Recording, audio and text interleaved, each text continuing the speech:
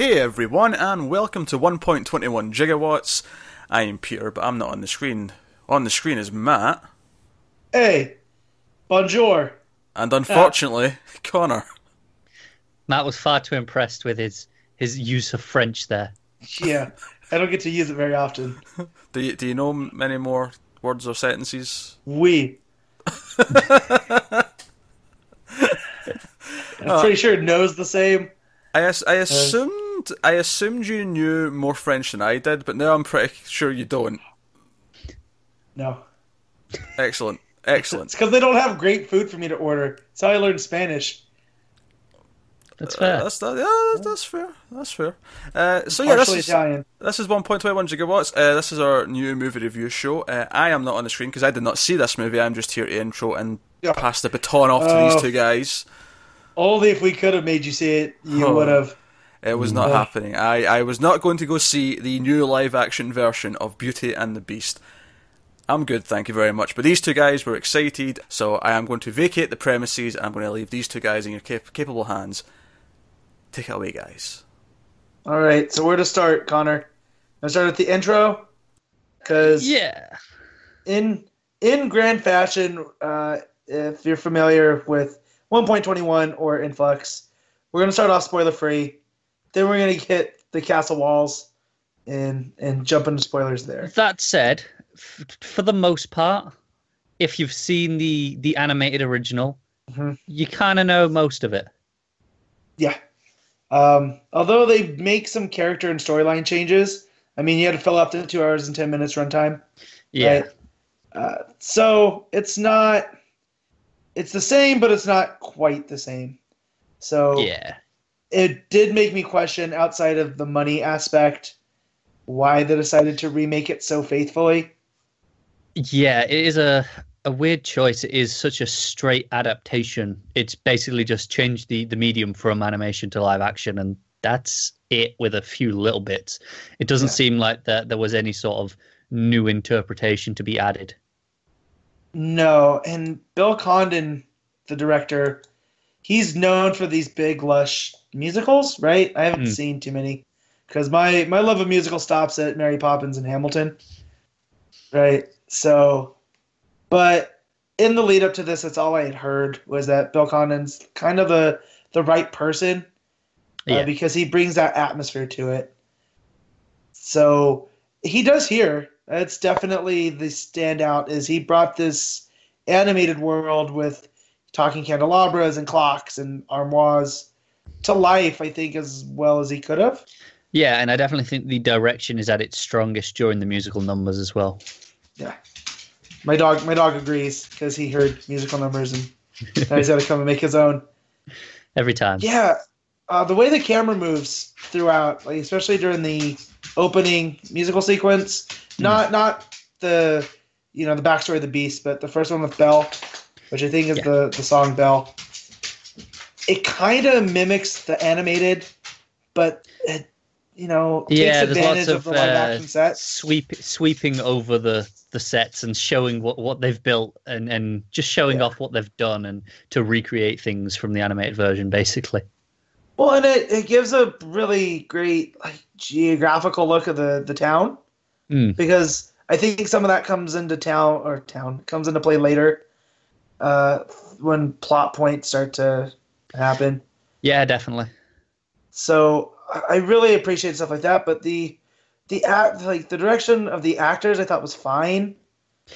Yeah, it was outside of the musical numbers. It was kind of like, okay, it's very standard. There's nothing to complain about, but there's nothing to really praise it for either. And I really wanted to praise Emma Watson, because I like her a lot, much to Pete's dismay, and he's muted now, so he can't. Yeah, can't fight back. Which is always the best. Yeah. But, I mean, like you said, there's nothing really to complain about. She was fine as Belle, I thought she was very good, other than her singing, which... Yeah, very British. For a story set in France. In France, yeah. Everyone's very British, which that's fine. But her singing is...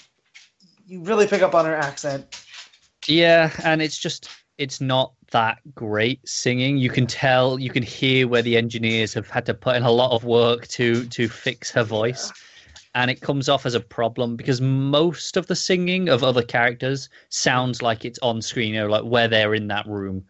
But with Emma Watson singing, it never quite matches the room tone. It always sounds like it's coming from a speaker, which is kind of a problem. I figure you'd pick up on that. You're the yeah. Here. But yeah, and I thought, I mean, those are pretty famous songs in my household because this is my wife's favorite movie of all time, the 1991 animated version.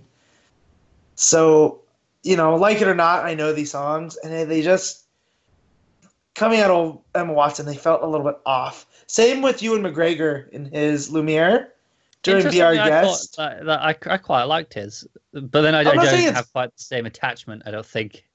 Yeah, some of the delivery just felt weird because it's like a cover version of a song you really know.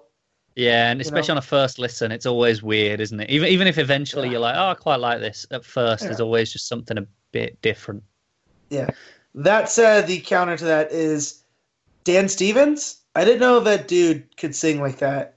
No, I had no idea. He was fantastic. He had this big baritone that's fitting of a beast. Like Robbie Benson in the original, it's always so weird because he has this weird boyish voice coming out of this massive character. But with Dan Stevens, it fit. And then the new song they made for this, Forevermore, which is like Beast's lamenting ballad, like he nailed it. And then to have Josh Groban sing like the radio version, and they sound similar, I thought that's some nice direction on Condon's part. And Dan Stevens, who I'm not that familiar with, I'm going to watch Legion. That's on my to-do list. Yeah. But are you familiar with him at all? Beyond Legion, not really. Yeah. He was in Downton Abbey, right? Yeah, I don't watch that. Snitch Butlers. I ain't got time for that. My girlfriend was proper into it, so I've caught bits. But yeah. Well, I was impressed by him. I mean, I know they really CG'd him up with motion capture and whatnot to play the beast, but I really felt his presence throughout the whole movie. Definitely. And I think that's something we should touch on. The CG in general, I think, is pretty fantastic. Yeah. It never feels out of place. It never looks bad. No.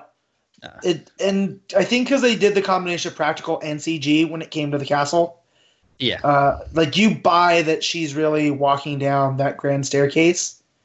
Yes. And that even the beast is there, even though he's CG. And it gives a tactile feeling to everything. My biggest problem with the CG was it felt like him and Belle never really touched all that much, because they didn't want to see the CG interacting with the physical as little as possible. With the story, I get that. It works. It felt every so often I'd be like, they're really trying to avoid it just as much as they can. Yeah. The characters that were CG, Cogsworth and Lumiere, I thought those looked really well. Really well. Just the way that they all interacted, I thought was, the complete opposite of Belle and Beast because they're all on the same plane. Yeah. Right. So I liked seeing Lumiere interact with the Feather Duster. They actually, you buy their relationship because they're always caressing and he's dancing with her and it sells his character. And I thought Ewan McGregor, on top of that, was a great Lumiere, despite the weird singing.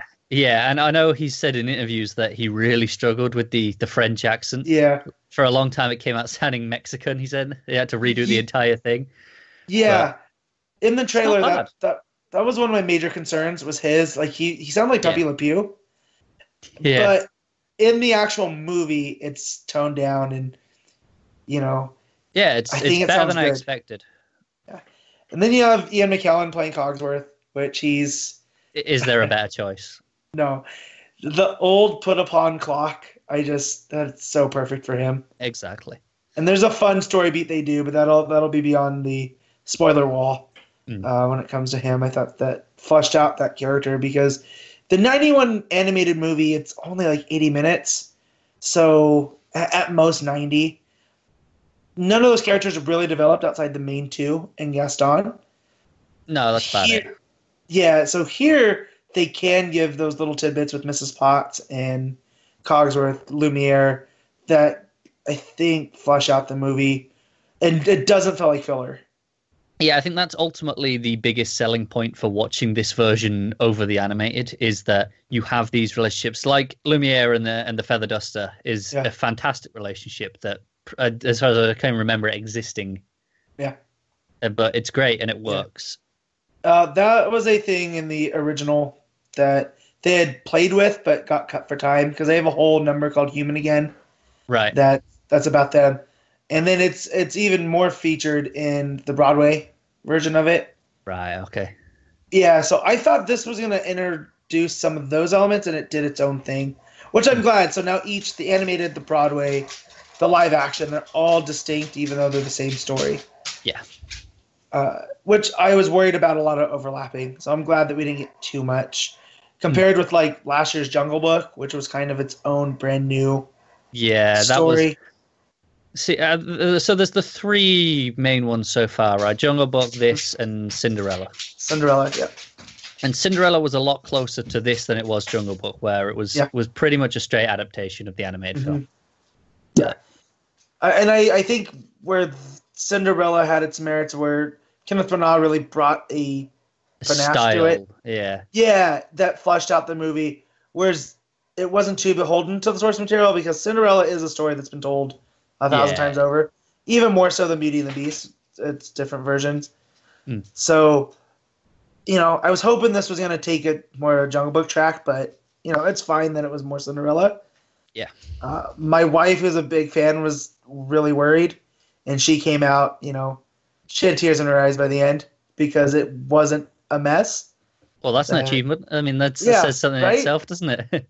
Yeah. And, I mean, I told her, now you know how I feel every time a new Superman movie comes out, where you're waiting, and then it's like, at least yours was good. I had to go through Returns and Man of Steel. Yeah. So, going to the other side, we've talked about the heroes and Belle. And what are heroes without good villains? And I thought Gaston, kind of like in the original, steals some scenes. Oh, definitely. Definitely. It's a lot of fun. Yeah. Luke Evans, he's another one I didn't realize could sing.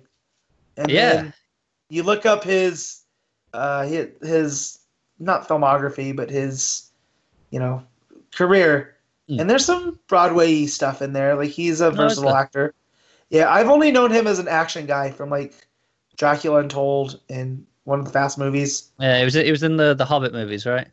Oh, that's right. He was Bard the Bowman. Yeah. Yeah, that too. Oh, I forgot about that. Although I try to forget those movies. I only saw the first two. Whole lot of stuff going on there. Yeah, you missed out on the worst one, so good choice. That's good. I know. When Pete was telling me about Dragon Sickness, I was just like, yeah, I'm glad I missed it. Yeah. Yeah, I thought his scenes, like at the beginning, because again, I'm very familiar with this. Out in the 91 animated movie, he's out and out a villain, like from the time you meet him. Yeah. Here, I felt like he actually had an arc, but that arc really, in wrestling, we call it a heel turn, right? Right. He has a major heel turn in this. And I thought, which was weird, because in the beginning, you're just like, oh, he's kind of just a brutish guy that he really wants to marry Belle. He likes her. He's a military man, basically. And he's like, I mean, I've got respect and command, but I want kids, basically, and she is what I want. Yeah. And outside of that, I don't get that he's like, oh, he's a knucklehead, but he's not out and right bad like you get in that song where he's like, we're going to marry and I'm going to chain you to the bed and you're going to have like 12 kids. Yeah, he never treats her badly. He brings her flowers, he propositions, she says no, and he's a bit pushy, admittedly. He is pushy, but he doesn't, he leaves when she goes inside a house. Yeah, and there's none of that in like the 91 movie where he makes fun of her for reading or is just like, oh, you're a woman, you do what I say. So when that heel turn does come, not that it was out of place, it just felt off because I was like, oh, they're doing something different with Gaston. And I really appreciate it. I thought it was quite interesting what they were doing. Yeah, and then you have LeFou, Josh Gad, who he's another guy that just steals. He is fantastic, isn't he? Although hearing him sing, I couldn't get past Olaf, the snowman from Frozen. Yeah, I know what you mean. He doesn't have much range, so He does not. No. But as an actor, I like him a lot. Yeah, especially as a comedic actor as well. Yeah, he brings a lot of the comedy beats to LeFou, and there was a lot of controversy about his character being gay, and it was a big deal. Which I honestly don't understand. Unless you're looking for it, you wouldn't don't even notice it. Yeah. And it's like, okay, I knew. So the way he speaks to Gaston is like, okay, I get it. He has a thing for him. Yeah. You kind of get that, but and then I think the farthest they go, because they had a whole thing where he's explicitly gay was all the headlines, right? And it was one shot of him dancing with a man. That's it. That's literally it. It got blown out of proportion, and everyone had expected it. At least the people I know had expected to be with Gaston, so they were trying to figure it out. And then when it did happen, they're like, "Oh, that's it." Okay, because there was countries like I think it was Malaysia that won't even show the film. Yeah, they banned it, and they said unless you cut it. And Disney took a stance and they said no, we're not cutting this, and I respect that a lot. Yeah. And I actually respect it more after seeing it because of how easy it would have been to cut away, because you'd lose about 2 seconds of footage. So they could have done it so easily, but they didn't. So you got to respect that at least. Oh, of course. And I'm glad they did stick to their guns on it. And I mean, if you're in Malaysia and want to see it, I don't know what to tell you. That stinks. Yeah. Yeah, pretty much. Because it is much ado about nothing. Yeah, so. There is almost. I'm surprised that I'm not seeing like backlash online about them not going far enough with it, frankly. Yeah, because that was the other thing I was worried about is the people that take that as a championship cause and are going to make a big deal. And, it would have only distracted from the movie, I think, and I'm glad that they didn't. And I don't even think my nieces, who are 8 and 5, they didn't pick up on it. It was really there for the adults. It was. And I think that's the smart way to do it, because I got a kick out of it. It it made me enjoy those scenes a little bit more, knowing that, oh, of course LeFou is obsessed with Gaston. Yeah. So it added more depth, which is what this, I think, story kind of needed in parts. I agree, and this is where it comes from. Even though they don't show it that much that he's gay, you knowing it and then viewing it through that lens, it is really obvious, and it does add that depth, like you say. Yeah, definitely. So I think now we can head into the woods, right? Like Maurice and hop the spoiler gate. Oh, actually, I'll just say one thing about some of the songs, the actual mix of the tracks. Whenever there was people, like a crowd of people singing, it kind of blended into the music a lot, and there was a lot of lines that I just didn't catch because they didn't make it clear enough. And I think it's just a bit of a technical issue there that could have sorted. So do you think that could have been your speakers too at the... No, because it's the same cinema. I see everything, and there's never a problem on anything else. Gotcha. See, that's something I wouldn't pick up on, so that's why I was wondering. I had considered that, but I'd been in the exact same screen only a week ago. It's like, no, okay. No, it's not. Okay. Yeah, so we can agree that before we jump to the spoilers, that it is a decent movie, and it is worth a watch. I'd go as far as say it's a good movie. Okay. I mean, obviously the original is an excellent movie. Oh, well, first animated film ever to be nominated for Best Picture. Exactly. Academy Awards. This doesn't live up to that, I don't think. No. But it doesn't do anything wrong either. It doesn't do enough new things. It doesn't do enough to justify itself to be considered a great film. Yeah. But it's solid and enjoyable almost all the time. I'm glad that I went and saw it. Yeah. So not so much the theater experience when your wife chooses the first showing on a Saturday and you have a kid running back and forth behind you the whole time. Yeah, that must be rough. And you can't not be petty, because there's a little bit of Gaston and Beast in you, and you lean back so the kid can't pass. I'm 31 people. I can't let things go. But speaking of not letting things go, that's going to be the most awkward segue in the history, I think, of the show. But it's not great. No, we're going to venture into spoiler territory. So if you do want to see this unspoiled, this is where we would get off and say thanks for watching. But if you do want to hear spoiler thoughts, then let's venture into that castle and talk about some of the main differences here between the animated and the live action. The first of which that caught me that I really loved was a nice backstory on the prince before he's the beast. Yeah. And we see the event that he's at when he gets turned, because a old lady comes knocking on the door. There's this big gala going on. It's very French. Very French, very Louis who is it, 14th with Marie Antoinette? Sounds about right. 16th? I don't know French history. I just know Marquis Lafayette. It's got the ornate face paints and all the big gowns. And you basically might as well have masks. Well, yeah, and he looks less human. And I like that they do that. He's not less human, but he doesn't look like a traditional royal. They make a big deal that he's this brat that gets what he wants when he wants. And so when the old woman comes offering him a rose and he makes fun of her and everyone in the court, decides they're going to join in, it added to the witch or the enchantress, not the witch, changing everybody that was there into something. Because it felt like they all deserved it rather than just him. Rather than just being in circumstances like they can't control what this guy does. But, if they're going to be his servants there, then they're going to serve him as a beast. And, that's how they become these household objects. And on top of that, she makes the town forget that the castle's even there. Yeah. Which and was always forget that any of the people that they knew in there, forget who they are. Right. Which was always a sticking point in the original movie with me, is I was like, well, come nobody notices this big old castle in the middle of the forest. Gaston hunts there. He should know about a castle. So I thought that was a nice touch, because later in the movie, when Maurice comes back, it really adds to him being made out to be crazy. There's this castle in the woods, and a beast lives there. And, it's like, come on, mate. We'd know about that. Right. So I thought that was the first big change that I really enjoyed. Yeah.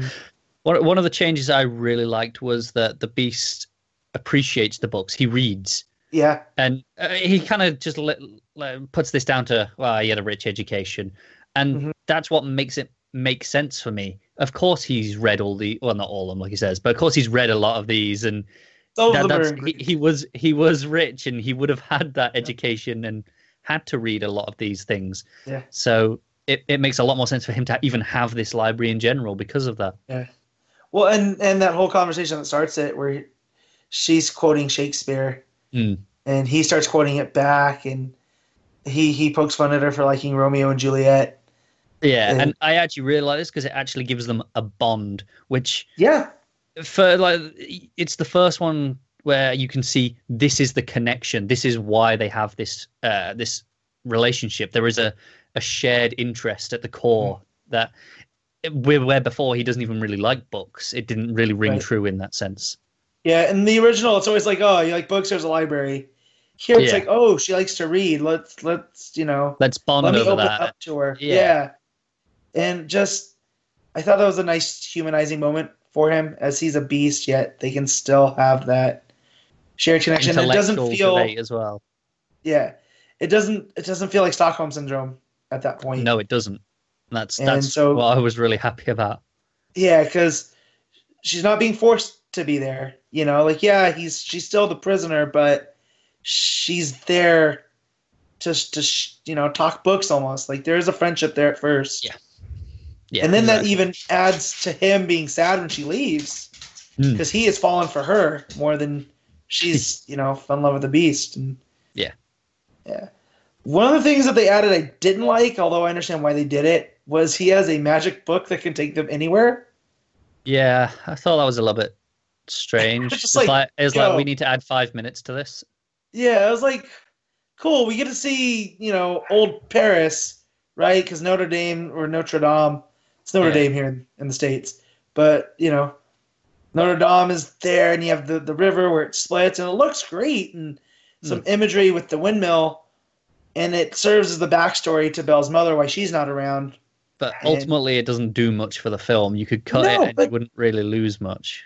if I'm the Beast and I have this magic book that can take me anywhere, I'm not going to sit around moping that I'm a beast. Like, hey, let's go to the jungle. Let's go on a bit of an exploration. Let's have some fun. exactly. No one's going to see me out there. Yeah. And again, I get why it's there and how it adds to the character that he's this tortured soul that, he can't even go out in the world because he's a beast. But, man, just don't go to Paris. I'm sure there's places that would, it's just, it feels really weird. I mean, I get that it's the nice moment of, it leads her bonding with her father a little bit more, but it doesn't feel necessary at all. No, not at all. But like you said, it was filler in we need 5 minutes, we can do a nice thing. Which I did like the whole plague aspect with her mother, and that's why she's, been raised by her father, and they don't talk about mom. Yeah. But you could have done that you could have done that through dialogue and exposition. I think the thing is, I don't think it was important to hear why. I mean, because we get early on that he's uncomfortable, that Maurice is uncomfortable talking about his wife. He kind of gives her little tidbits here and there, and that's about it. And I don't know if I needed to know, she died from the plague. You get enough that something went wrong and he has been forced to raise this girl on his own, and she appreciates what he's done for her her whole life. Yeah, I don't think you need to see any more than that ultimately, which is kind of just takes away from it a little bit for me. I guess a little. I still like the added. Anytime you add backstory to a well-known story, I'm a fan of it. It's nice, but I don't see the point of it. Yeah, I just didn't need a magic book taking them to a windmill in Paris for it. Yeah. But yeah, some of the other things spoil. I mean, the fight when Gaston. So I guess I should set that up better. His heel turn comes with Maurice leading them back to the castle to save Belle. Yeah. And they can't find this castle. And it has to do with the Enchantress's magic and a forever winter placed upon the castle. So Gaston, who's this kind of brutish guy that, he can't take no for an answer, decides he's going to commit murder by tying Maurice to a tree to leave him for the wolves. Yeah, that's kind of dark. Way to crank it up to 10, man. This literally goes from, hey, I want to marry your daughter, to, hey, if I leave you die, you can't stop me marrying your daughter. Which Maurice never objected before. Yeah, I honestly think that, hey, if you'd rescued his daughter, he might have gone, sure, marry her. You just saved her life. You just freed her from imprisonment for the next 60, 70 years. Right. You might get a marriage out of that. Yeah, I just thought, I was like, wow, okay, well, we know he's definitely the villain now, and he's not this misunderstood guy. Yeah. But, man, there wasn't any way to ease into it. You just jump into that pool, full go. I do like that LeFou's like, hey, you sure about this? And he's, even when they get back to town, it's like, maybe we should go back and get him. Yeah. Yeah, well, I like that LeFou's the conscience there. Yeah. And even, and that sets up the Enchantress, who's always been there the whole time. She's never left. She masquerades as, this, what was she, a widowed woman that has to beg? Yeah. Agatha. The streets. Agatha. And then you see her kind of living like a witch in the woods, which was way off, too. That was another thing that I thought was... That was something that I didn't get, because we see her around the town a good handful of times. And then this one bit where she just is in the woods, rescues him, and takes him into a tree thing in the woods. What? It was odd, to say the least, on that. Because the next thing then you get is Gaston coming back into the tavern, and Maurice is sitting there. I was like, oh, okay, they came back. I didn't get that implication from what we'd seen before. Yeah. Well, and we know how dangerous the wolves are because they chase Maurice there, and we've seen them fight with Beast at this point, and so Gaston knew what he was doing. It's not like he was kind of like, oh well, hopefully he can survive this, and it's not on me. Yeah, it's out. He commits, it's at least an attempted murder.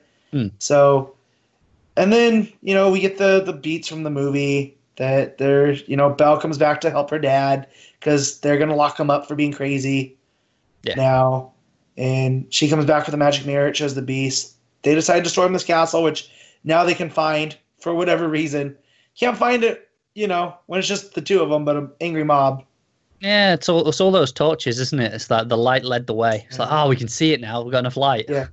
Although nothing about it could have been the Magic Mirror too, where he says, "Show me the castle." That could have had something to do with it, but they don't outright say it, I don't think. Which that leads to the servants fighting back, and which is really cool. Yeah, because you get these newer characters of played by Stanley Tucci as one of them. He's the harpsichord. Yep. I can't remember his name. I have to look it up real quick. It's just he's the harpsichord. He plays himself. Yeah, and he has quite a few comedic beats with just little musical moments that he kind of peppers into a scene himself. Yeah, which I thought was cool to see Tucci, but I didn't feel like it was a Tucci performance because he's stuck as a harpsichord. And he's got doing no Italian physicality accent. to it. Yeah, so you do get some bits of comedy when he's spitting his teeth, which are the piano keys, and then when he becomes human, he's missing his teeth. So I thought that was a fun moment. But they lead an attack and hold them off until the Beast, who's out in love with Belle, and they have the moment with Gaston, and the castle is crumbling because as the petals, which that was another nice touch we didn't touch on, is as the petals drop and it makes things more permanent, it creates a rumble around the castle and pieces of it fall and starts to look like ruins. And this is going on as Gaston's attacking the Beast, and that's what leads to his fall, which I thought was a cool touch. Yeah, I really like that actually, because it's kind of his own insistence on shooting and standing there and taking the shot is what killed him. It was nothing more than because that. he had ample opportunity to leave. He's wounded this thing. He knows that Belle's not going to come back with him. And he could have left, but his insistence on standing where he is to take the shot is what ultimately leads to him falling to his death. And again, I like with Luke Evans too, because he has this physicality to him.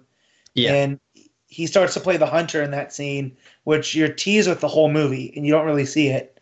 But he's hunting down this beast, and he's trying to go toe-to-toe with him. Like, there's no fear in his eyes.